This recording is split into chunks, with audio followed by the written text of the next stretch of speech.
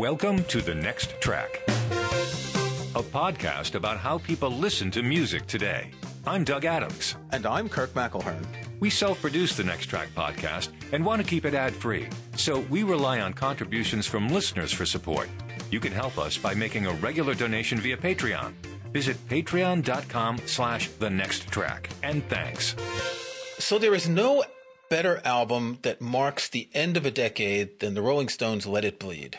Kind of does come right on the edge there. I thought it actually came out. I thought it was an inaugural record. I thought it introduced into the 70s. For some reason, I thought Let It Bleed by the Rolling Stones came out in the spring of 1970, but it didn't. It came out right at the end of that 69 tour, right? Yeah, November 28th in the U.S. and December 5th in the U.K. And what happened on December 6th? Something about some big old concert out on the West Coast going berserk. Yeah, and definitely. And so I've been looking into this, and I'm trying to... We were 10 years old. I didn't even know about Altamont until many years later when the film played in the midnight showings. And I've been looking into this and trying to imagine what it was like at that point. A few months after Woodstock, peace and love, everybody. And the Rolling Stones were almost diabolical on Let It Bleed, and even on Beggar's Banquet before that. They were, it's kind of weird to think of them now as these like plush figures doing a tribute band to the Rolling Stones, but back then they were pretty evil. They were trying to find their voice. Yeah. As far as like pop songs go. And I think there's a whole bunch of things we could talk about here, but I think in general, Bob Dylan unleashed everybody. Even if you didn't write the way Bob Dylan did, you could still write songs that sounded like Bob Dylan wrote.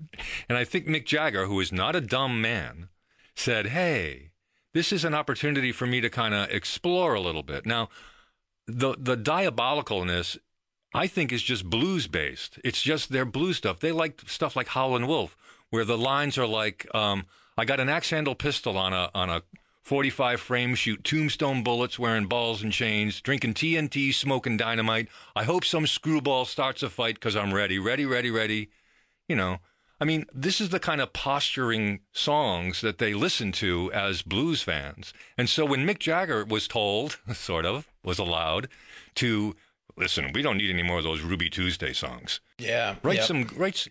Explode a little bit, open up a little bit. And so this persona of the Rolling Stones as menacing, as posturing, kind of comes from that blues tradition. And I think it's all through this record and to some extent the previous one, Beggar's Banquet.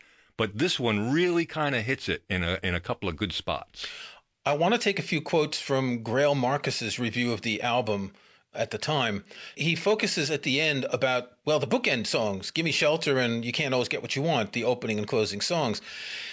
He says, if Gimme Shelter is the Stones' song of terror, You Can't Always Get What You Want looks for satisfaction in resignation.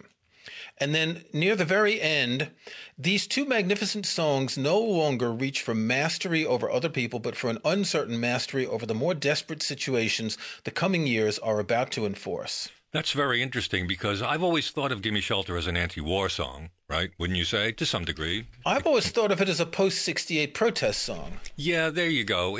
But that era, it's chaos. Yeah. Right? Yeah. And then at the end, You Can't Always Get What You Want, but it's very formal. It's all very formal. And says, there's a choir. And a choir, and it's got Mike Bloomfield on it, I think, right? No, Al Cooper. Al Cooper playing French horn. For goodness sake, it's a Rolling Stone song with a French horn in it. And it's like, did Keith use it for a slide later? That's what I'd like to know.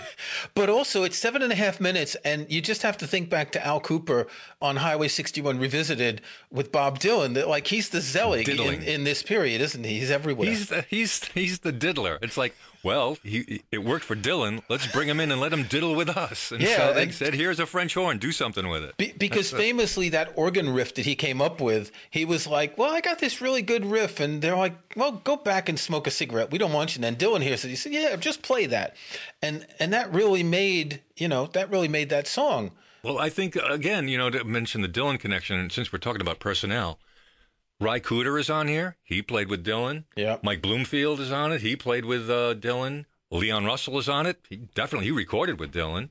Not only did Mike Bloomfield play with Dylan, he played with Dylan at the Newport Folk Festival when Dylan went electric. Exactly. So these are, this is a Dylan-esque record to some degree. It's just like the Rolling Stones to say, oh, let's do the fashionable thing. Because that's what they would, they'd sort of follow these trends. Yeah, but if you look at it, it's not fashionable. It really isn't. It really stood out. So I've mentioned this a number of times. When I moved to France in 1984, I took about a dozen cassettes, and I took an Iowa, what did we call a Walkman that wasn't made by Sony? A Walkman. We called it an Iowa Walkman. And two of the cassettes were Rolling Stones. One was Beggar's Banquet and Let It Be, and the other was Exile on Main Street. So these four records, 3 albums, have imprinted with me as I was hitchhiking around France, and I've listened to these hundreds of times. For me, there's a block there, and we were talking last week about how Sticky Fingers just doesn't fit in that, these 4, I keep saying 4 iconic albums. It's 4 records. These 3 iconic albums. Sticky Fingers doesn't fit, but this was the Rolling Stones at their peak when I don't think they were doing it to be fashionable. I think you said they were finding their voice, and that's what it is. Because after Let It Bleed was them bringing back the blues with things like Love in Vain. And then when you get up to Exile on Main Street, where they're going full blues, and it was the circle closing with the early Rolling Stones, because after that it kind of went downhill. I wouldn't say immediately, but that you've got that 3-album period there that was just fantastic. Yeah, I agree, and I think a big thing that we don't think about is the loss of Brian Jones, and I don't know how much he held them back. I mean, he had been fired from the band by the time this record came out, so it wasn't like he was a Rolling Stone anymore.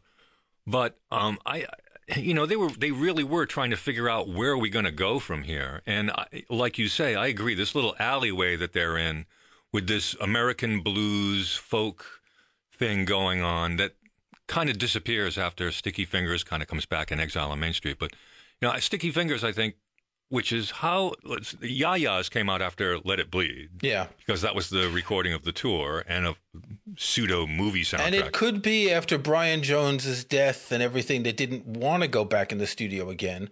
Even though Brian Jones died in July 1969, this album came out at the end of the year, but this album had been finished by then. Well, that's what's Brian Jones is on it. The album was delayed for a long time. Well, he plays, marimba and auto harp on a couple of songs? I think he stumbled into the studio a couple of days, did like a Peter Green sort of thing, and just kind of, I don't know what I'm doing anymore, and left. That's sort of what the story is. He plays wood blocks on a couple of songs. It's really kind of sad.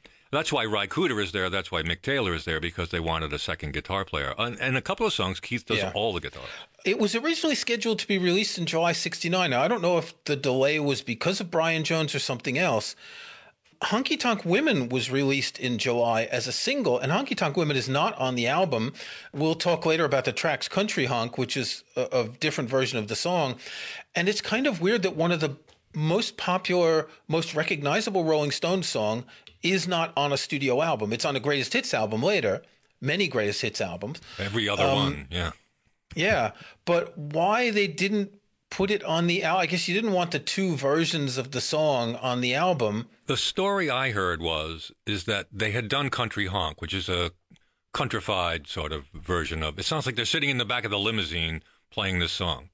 And it seems to me that somebody said to Keith Richards that something like that would never be a hit. And so they went back in the studio and did Honky Tonk Women, which is obvious. Everybody knows that song. It's a bit more organized, a bit more modern sound. Raucous. And that's the version of Honky Tonk Women that we think of when other people do it. I don't know a single band in the world, at least for a time, that did not know how to play Honky Tonk Women. And the interesting thing is that there are extra verses that Mick Jagger would write for people if they were going to do the song. Like, for instance, Joe Cocker does a version of it on his Mad Dogs and Englishmen record.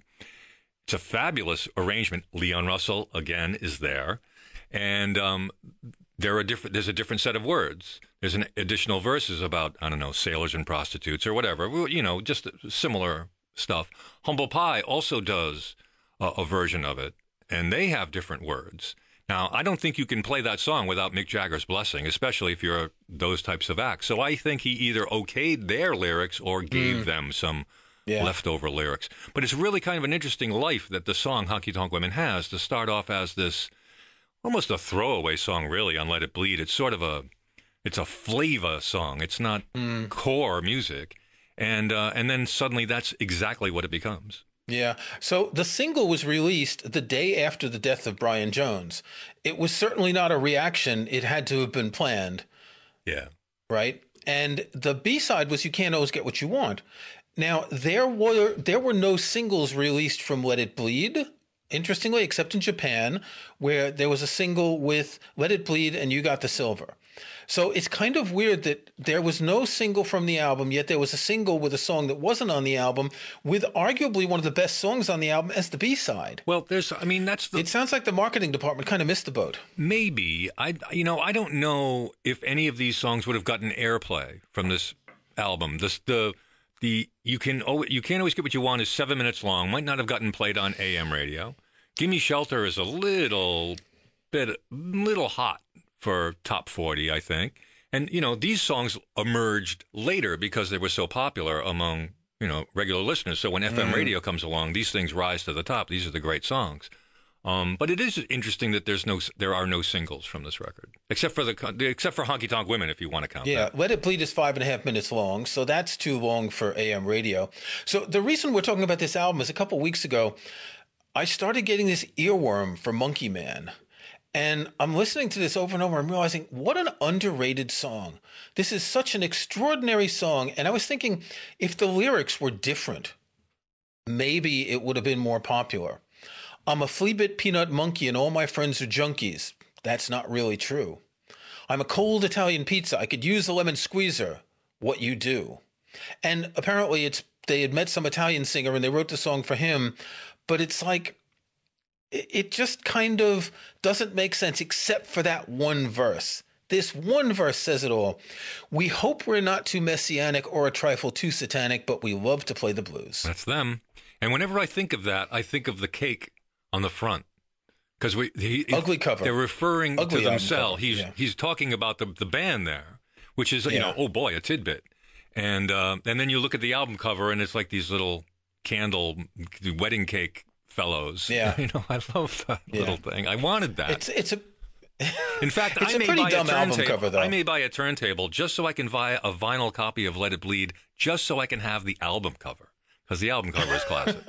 Really? I don't like it. Oh, I love it. I mean, I love it. It's classic as a meme, right? Yeah. But I don't think it's very attractive. Well, that's what I like about it. I thought it was the anti-album cover. It's a bit hokey. Yeah, okay. Because they destroy it on the other side. Yeah. It's someone throws something at it, or it's just perfectly destroyed. Yeah. So this album kind of encapsulates this period, but weirdly, having been finished early 69, pre-Woodstock, it prefigures post-Woodstock and Altamont and everything that was going to happen after that. That's actually interesting. I hadn't thought of that. Yeah. It does. Very prescient. Yeah. Yeah. It is a real pivot point in popular music. You'd have to go back and look at some other late 1969, early 1970 to see what's going on. The Grateful Dead had two albums in 1970, Working Man's Dead and American Beauty. And there are a couple of songs about Altamont, New Speedway Boogie, for example. So Altamont was it was a turning point, I think, for rock and roll, for festivals, even though there were plenty of festivals after that. It was the one that said, this is not all peace and love. This is reality. Right. It's and also Lights Out. It was kind of lights out for festivals for a while. I mean, they came back later, but they were much cleaner, well-run. I'm thinking things like the US Festival. There were concerts like the Englishtown concerts, September 377 with the Grateful Dead, Charlie Daniels Band, and some other country rock thing. And that was like 300,000 people, but it wasn't a festival. It could actually have turned out bad, because if you look at the pictures, you see that they surrounded the audience area with these shipping containers so the people couldn't get out. I remember when that happened, it was really hot that day. I didn't want to go. I don't like big concerts. So we were all listening to it in Queens. It was live on WNEW-FM. And the Dead did one of their best performances ever. But when you look at the pictures and you think about it, like it was really hot. They were running out of water and all that. It could have turned bad. It's funny. Now I'm thinking about Gimme Shelter, because that was one of the, speaking of live things, that was one of the first things I saw where it was a full concert. It was very exciting to see the Rolling Stones. And the first time I ever saw it, Channel 5 here in Boston ran it at like midnight when it was, I guess it had finished its theatrical run, and they ran it once. I remember, and my math teacher in junior high school wrote on the board, "You must watch Gimme Shelter this Saturday at midnight on Channel 5 out of Boston." And I did, and it's just a mind-bending movie. And the fact that all the music is in it, this is the other thing that cracks me up about the tour. They were touring the album and it hadn't been released yet, which is really strange. I mean, you don't go to a concert and expecting to hear songs you don't know. Yeah. I mean, that's just odd. You wouldn't go to a Rolling Stones concert now and have them play something that you never heard, right? It would be disappointing. Well, they don't really write anything anymore, so it's a little bit different. But it's not, you think of Pink Floyd after Dark Side of the Moon came out, they were playing some of the songs that were on Animals, right, along with the songs from Wish You Were Here, well before either of them came out. I suppose so, but they were working on it. Exactly. They were workshopping the songs. They had different titles, different lyrics, they were longer, shorter, whatever. So it's not unheard of for that to happen. But in pop music, I'd say in prog rock, you can accept that. In pop music, it's a lot different. It's like, okay, this is on our new album, and they'll play the songs. Get Your Ya-Ya's Out, there's a very distinct audience thing going on, and you hear this woman going, "Paint It Black." She wants to hear the hit. She wants to hear "Paint It Black," and I think that's the intro to "Sympathy for the Devil." They use it there because she's really angry that they don't play "Paint It Black." So a little bit about "Let It Bleed," and I found this interesting. First of all, it's the last album that was released in mono, though it wasn't mixed in mono. It was just a fold-down mix. So basically, they just took the stereo mix and mixed it in mono. But I had forgotten, I just guessed, I didn't notice how, what do you say when the instruments are all on one side each?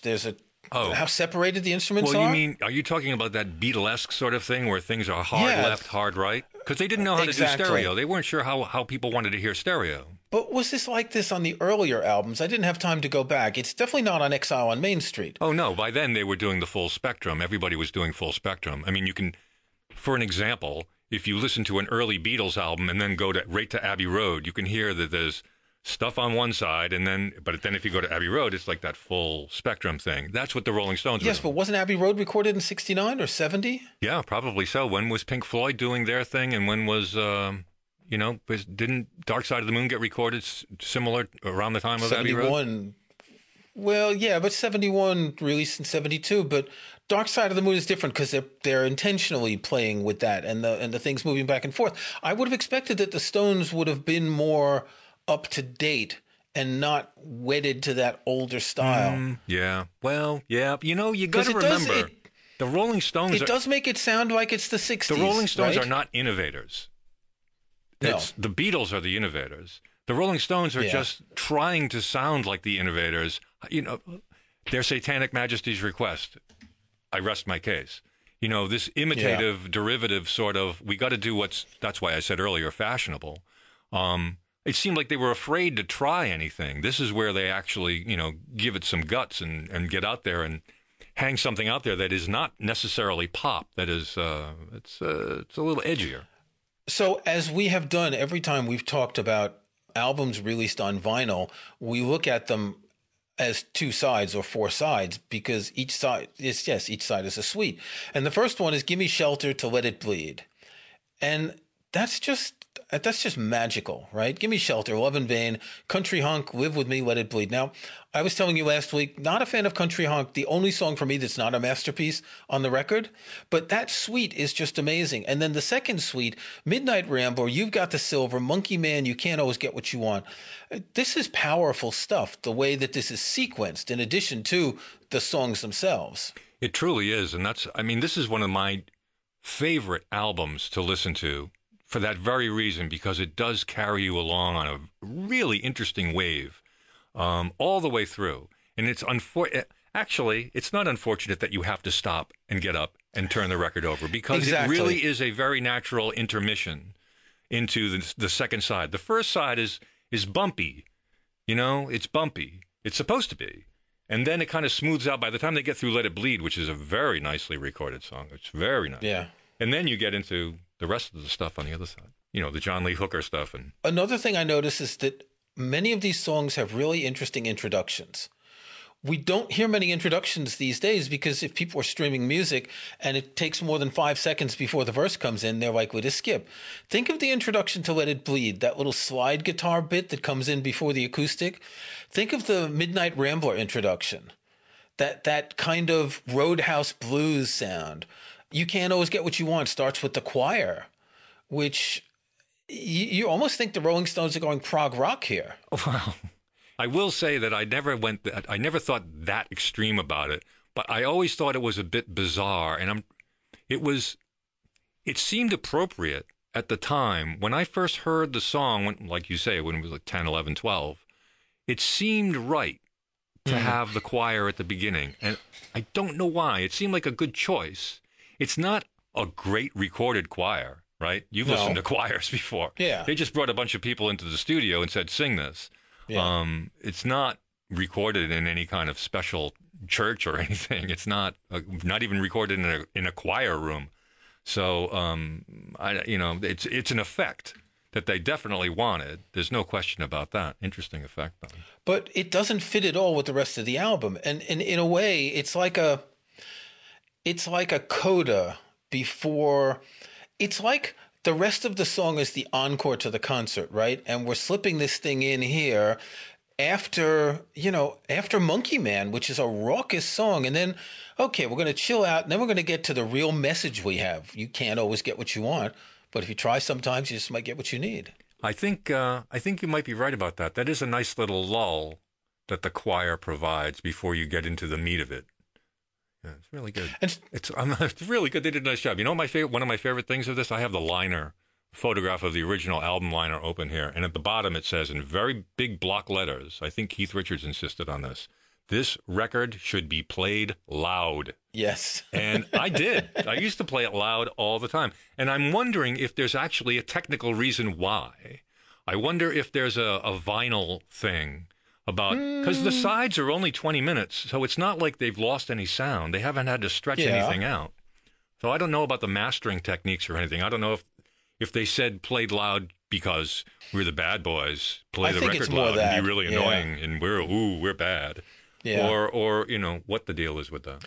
But then you have the contrast of like Love in Vain and You Got the Silver.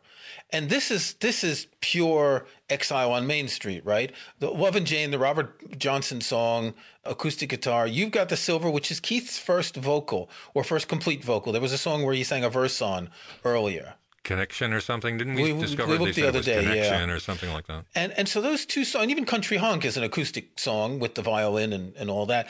And they kind of act as a contrast to everything else, because everything else is raucous except for those three songs. Yet these are like, take this exit ramp to Exile on Main Street. It's just they're just showing where they're going next. Well, the exit ramp actually begins on Beggar's Banquet, because there's a lot of those nice little folky songs on there too. Prodigal Son, which is almost like a folk song. They wrote that, right? But it sounds like a traditional folk song.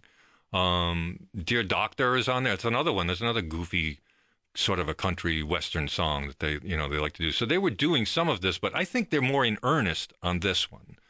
Whereas before, those earlier songs, Prodigal Son, Factory Girl, on Beggar's Banquet, they sound kind of, I don't know, they sound a little too folky. But here they've been able to incorporate it a little better into the rock. So on Baker's Banquet, you have No Expectations, which is similar to Love in Vain in its sound, but you start with Sympathy for the Devil. The second side start with Street Fighting Man. The same kind of, this is the message we're sending. And then it ends with Salt of the Earth, which is just such a happy song in some ways. Yeah. It's an anthemic song, right? Yeah, it's an anthem. Yeah, you're right. It is. It's very anthemic, but it's not. It's not "We Are the Champions." No, but it's makes you feel good. It's one of those. It's a peasantry. It's a pleasant peasantry. Yeah, it could almost be a union song. Yeah, right. Yes, indeed. So Let It Bleed is, I would have to say that as an album, Let It Bleed to me is the quintessential Rolling Stones album. As much as I love Exile on Main Street, I'd cut some of it out, right? There's no fat in Let It Bleed, with the exception of Country Honk, but it's fine. It's Shouldn't say that. Don't forget, Country Honk is the seed for the Honky Tonk Women universe. And there's Honky Tonk Women has its own life out there. It's a really fascinating thing. Someone should write a book on how many recordings and why of Honky Tonk Women there are, because there are hundreds of them. It's one of the most covered songs I think I've ever encountered. It's interesting because you don't think of any of these other songs on Let It Bleed being covered. No, you don't. And you know what? Well, it's an easy song. Love in Vain, which is obviously a cover already, but that doesn't count. It's a fun song to sit around with your friends and sing, because everyone can, it's a sing-along song. Sort of. Yeah. I mean, I don't know. Yeah. I guess it's not really for mixed company, is it? I mean, it's not really. No. But a lot of the other songs are, I wouldn't say they're difficult to play, but they're not easy, right? Midnight Rambler, you've got to have licks. You can't always get what you want. You can do that with just a couple people, but it doesn't have the gravitas. And something like Give Me Shelter, you just can't. Yeah. Can you imagine someone covering Give Me Shelter? It doesn't feel... Well, Grand Funk Railroad did it. Grand Funk Railroad had a hit with it. Really? Yeah, it's okay. It's not a great version. I believe it was a minor hit. And the other thing I want to say is Let It Bleed actually is a fun song to play. We used to play that. We used to sit around and play Let It Bleed on guitars. And Johnny Winter does a really excellent version of Let It Bleed. Apparently in 1993, a Foods Record Project collected varied versions of the song by the following bands and collaborations: Voice of the Beehive and Jimmy Somerville, Heaven 17, New Model Army. So this is all the new wave bands playing Gimme Shelter, and it just doesn't feel right. You know what I mean? Yeah, it really doesn't, does it? I mean, as much as I love those bands and that kind of style, you can't take Gimme Shelter and turn it into a new wave punk song. It just doesn't. It has to. It's from its era. Can't be done. There, that's settled. All right, so that's it. Let It Bleed is probably the archetypical Rolling Stones album, but looking at the history and looking at this as the pivot point from the 60s to the 70s is interesting. Get Your Ya-Ya's, it can be seen as a filler album, right? It's not new material. And then you've got Exile on Main Street, which is not only the change, it's them going to that big house in the south of France, immersing themselves in the music. They're running away from everything. They're running away from taxes. And they got rid, and Brian Jones wasn't there. That creep wasn't hanging around anymore. Yes, good point. Yeah. I don't think we're going to do any next tracks for this episode because we've got 9 next tracks. No, so we both picked the same thing. Yes, anyone who's looking for something to listen, put on Let It Bleed. This was episode number 233 of The Next Track. Thanks for listening. You can start or join a conversation in the comments section of this episode's show page at our website, and you'll also find links to some of the things we talked about in the show notes for this episode. Just visit thenexttrack.com. Follow us on Twitter at NextTrackCast, and don't forget to support The Next Track by making regular donations via Patreon. We're ad-free and self-sustaining, so your support is what keeps us going. Visit patreon.com/thenexttrack. I'm Doug Adams, and for Kirk McElhearn, thanks again. We'll talk to you next time.